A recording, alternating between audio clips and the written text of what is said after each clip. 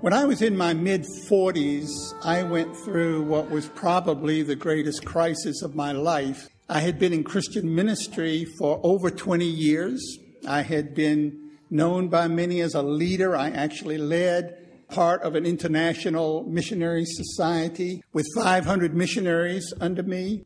I just got an email a week ago from somebody who served with us back in those days, reminding me of something that I said in a message that was life-changing for him. So there was at least some fruit from those more than 20 years of ministry. But I came to a place of profound personal crisis, and it had to do with relationships. It really had to do with the role that unhealed places within us play in our adult life. Because, as we mature, there are different parts to us, and we might mature in this place and continue to mature. We might mature in this realm and continue to mature. And then in this realm, we might find ourselves blocked. And we enter our 30s and our 40s and our 50s and our 70s, and we can still be blocked. Childhood wounding that is unhealed has the danger of being carried over into adulthood and acted out in adulthood in ways that we don't fully understand. I was filled during this crisis with bitterness, anger. It was ugly. And it lasted an extended period of time, even years. My crisis in my mid-40s. So what has that got to do with, why am I telling you this? Well, the theme for today is baptism. And the process that I went through with that crisis was a process of me further working through my baptism. Baptism lays the foundation for the rest of our Christian life. At the end of our service, the celebrant stands in the back of the sanctuary and says, "Let us go forth into the world rejoicing in the power of the Spirit." Hard to get any better than that. I think it would be also wonderful for there to be an option where the celebrant said, let us go forth into the world and live in our baptism. Because that's what the Christian life is, living in our baptism. And if our Christian life is not working, one reason that it's not working is we haven't yet learned fully how to live in our baptism. Okay, I have 3 points. Point number 1. The Christian life is composed of 2 megatrends.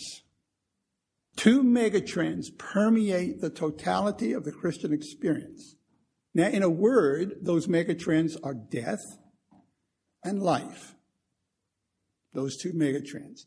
If we want to add a little bit of content to it, we could say the death of Christ works in me in order that the resurrected life of Christ might be further formed in me. Because you see, even in those words, we have to choose it.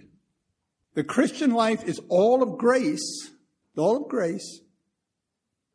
but I have to choose it. God is a gentleman. He doesn't force himself on us.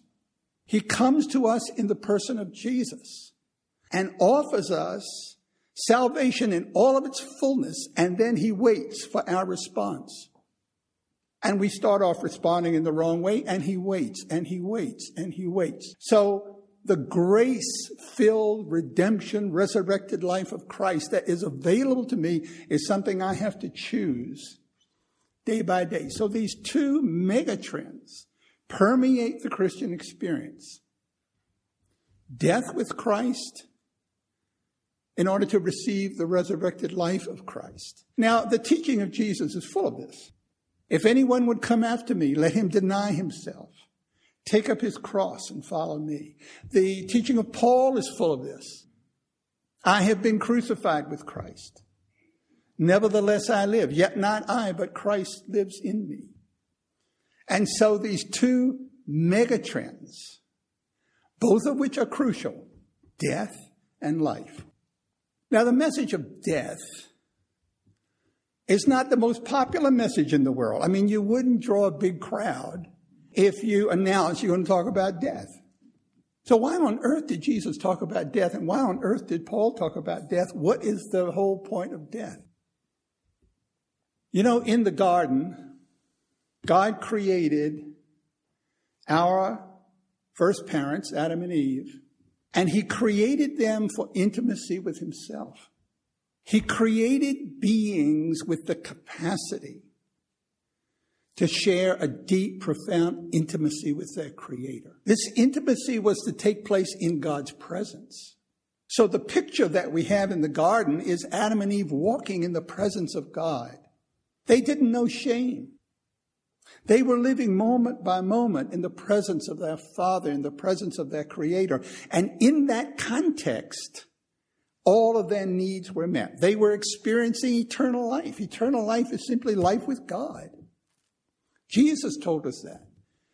This is life eternal, that you might know me, the only true God, and Jesus Christ whom thou hast sent. So this is eternal life. They experienced that. And then one day, our first parents made a disastrous decision. They were free to make the decision because God created them with the freedom to choose. This is at the very core of our humanity, the capacity to choose. If we didn't have the capacity to choose, we wouldn't have the capacity to create. The capacity to choose is resident in the heart. And that is why Christian formation begins in the heart. It begins with intention. It begins with the choosing of God. That's where it has to begin. And our original parents chose to go their own way. How could they have chosen that? They were living in the presence of God. They had everything they could possibly want. They had glory 24/7, and they chose to go their own way because they thought they knew better. They thought they could make a better life for themselves. And so they chose to go their own way. Self-will. Now, before we get too hard on our first parents, it's obvious each of us have also done the same thing. We have chosen in our hearts to go our own way. I have chosen to go my own way. And self-will, think about it, self-will is the root of all of the sins. Self-will is the choice of the heart to go my own way or to rely on myself. That's another way to say it. Self-will is self-reliance. I'm going to rely on myself. I'm going to rely on myself. Now, self-will is toxic. Self-reliance is toxic. It's like having an intravenous attached to you and pumping poison into your system. That's what self-will is. It destroys the heart. It destroys the soul. It destroys the thoughts. It destroys the emotion. It destroys the body. It destroys relationships. Self-will, self-reliance. What is the Christian life like? What is it all about? It's about putting self-will to the cross. We learn to take self-will to the cross of Jesus, which enables him to transform self-reliance into God-reliance. And the consequence of God-reliance is a new life, a new life. And so the process of death is a process that we're all invited to experience day by day, day by day, day by day. Ever notice that?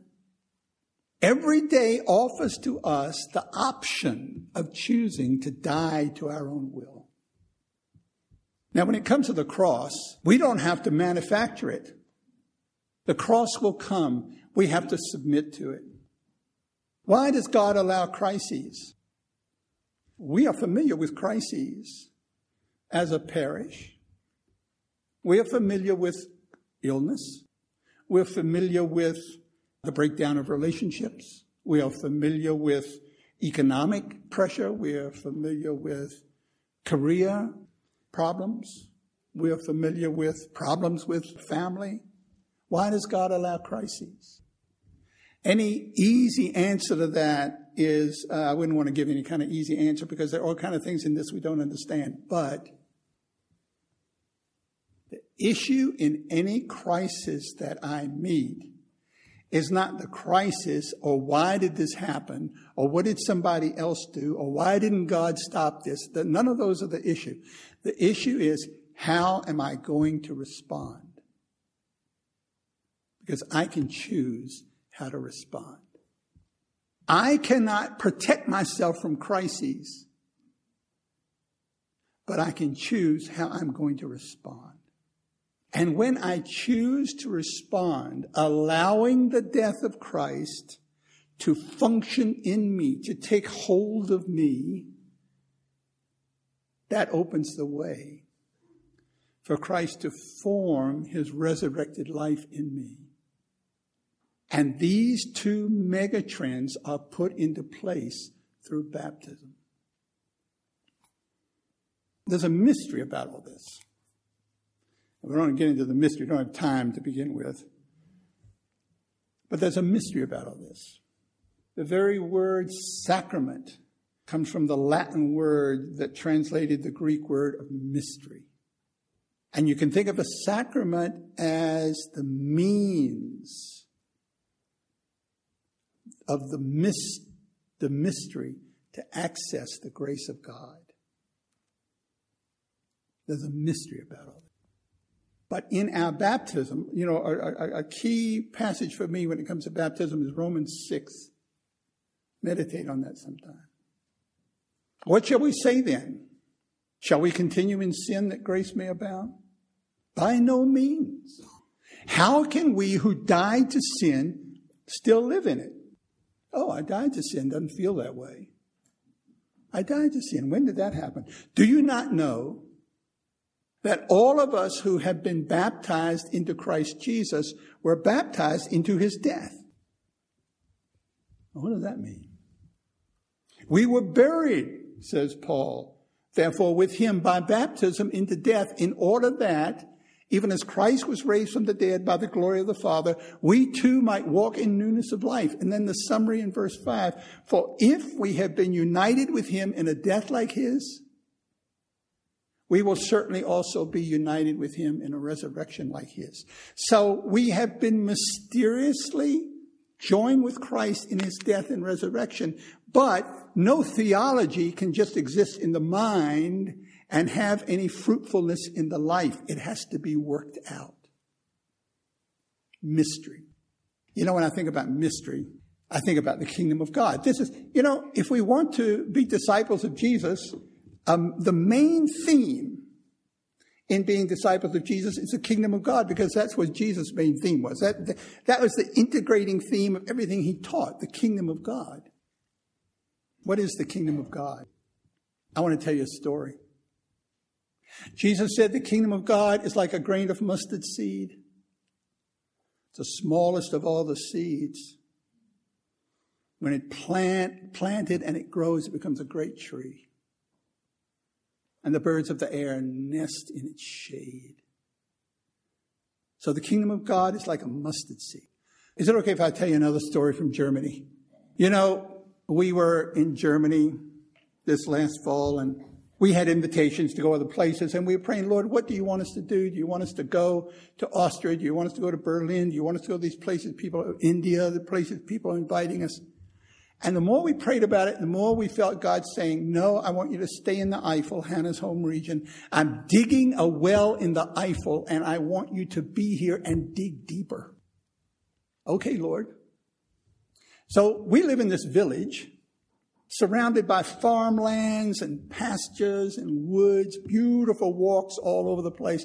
We went out for a walk one afternoon, and then Hannah said, let's go by the cafe. Our village has a cafe. Let's go by the cafe and have a coffee and cake. That's the German thing to do. You have to fit into the culture. So we went and had a coffee and cake. Now, Connie is the owner of the cafe. Oh, it's good to see you back, et cetera, et cetera. Then she says, Hannah, is your book out yet? And Hannah said, well, yeah, it is out. Oh, can I see a copy? So Hannah shows her a copy. And Connie says, I want a copy of this book. I want to buy this book. I want to buy this book right now and have you sign it. So, of course, Hannah was open to that. There was another couple sitting over here at this next table in the cafe. They're listening to all this.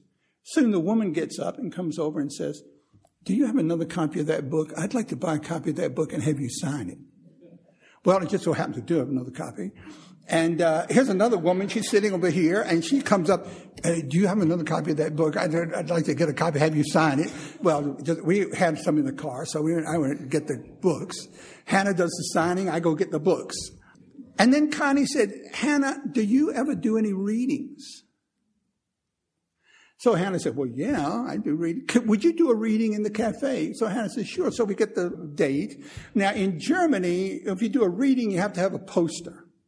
Hannah had already done a poster in reading in Gmünd. There was a poster there. So we contacted the person, did that poster, did a poster for Dahlem, new information, same picture, Hannah reading her book. Pretty soon this poster is all over Dahlem. It's in the butcher shop. It's in the bakery. It's in the bank. It's in the pharmacy. It's in the electrician shop. It's in the post office. All over Dahlem is this picture of Hannah inviting people to the reading. When the day came for the reading, the place was packed. We couldn't get in there. The doctor was there. All the village influential people were there. Hannah did, of course, a great job reading.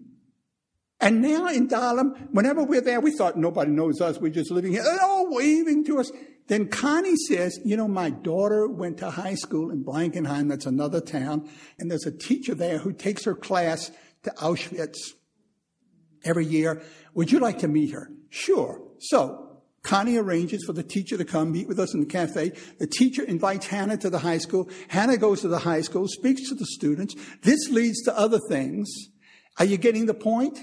This is the kingdom of God. This is how God works. The kingdom of God is unseen. The kingdom of God is mysterious. It starts off like a grain of mustard seed, but then it grows and it grows and it grows and it grows, and pretty soon it bursts into the seen world. Brothers and sisters, to walk with Christ, the unseen world must be real to us. The kingdom of God must be real to us. The reality of our baptism, the having been set in place, the death of Christ and the resurrection of Christ must be real to us. We have to work that out. We have to live that out. So here's the last point. As I mature, I learn increasingly to rely on the Holy Spirit. The apostolic pattern: repent, Acts 2, repent, be baptized, receive the Holy Spirit. Acts 19, baptize in the name of Christ, receive the Holy Spirit. The Holy Spirit is here this morning. Brothers and sisters, Jesus stands before us as the healer.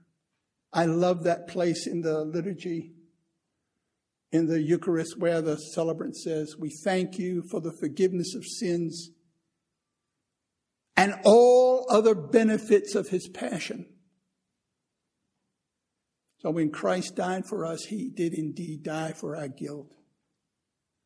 And he does indeed remove our guilt. But he does so much more. Jesus stands before us as the healer. What is the trauma? What is the wounding? Is it anger? Is it broken relationships? Is it confusion? Is it self-will? What is it? Come to Jesus. Let him teach us and lead us in discipleship to him, in the fullness and beauty and resurrected life that he came to give us. In the name of the Father, and of the Son, and of the Holy Spirit. Amen.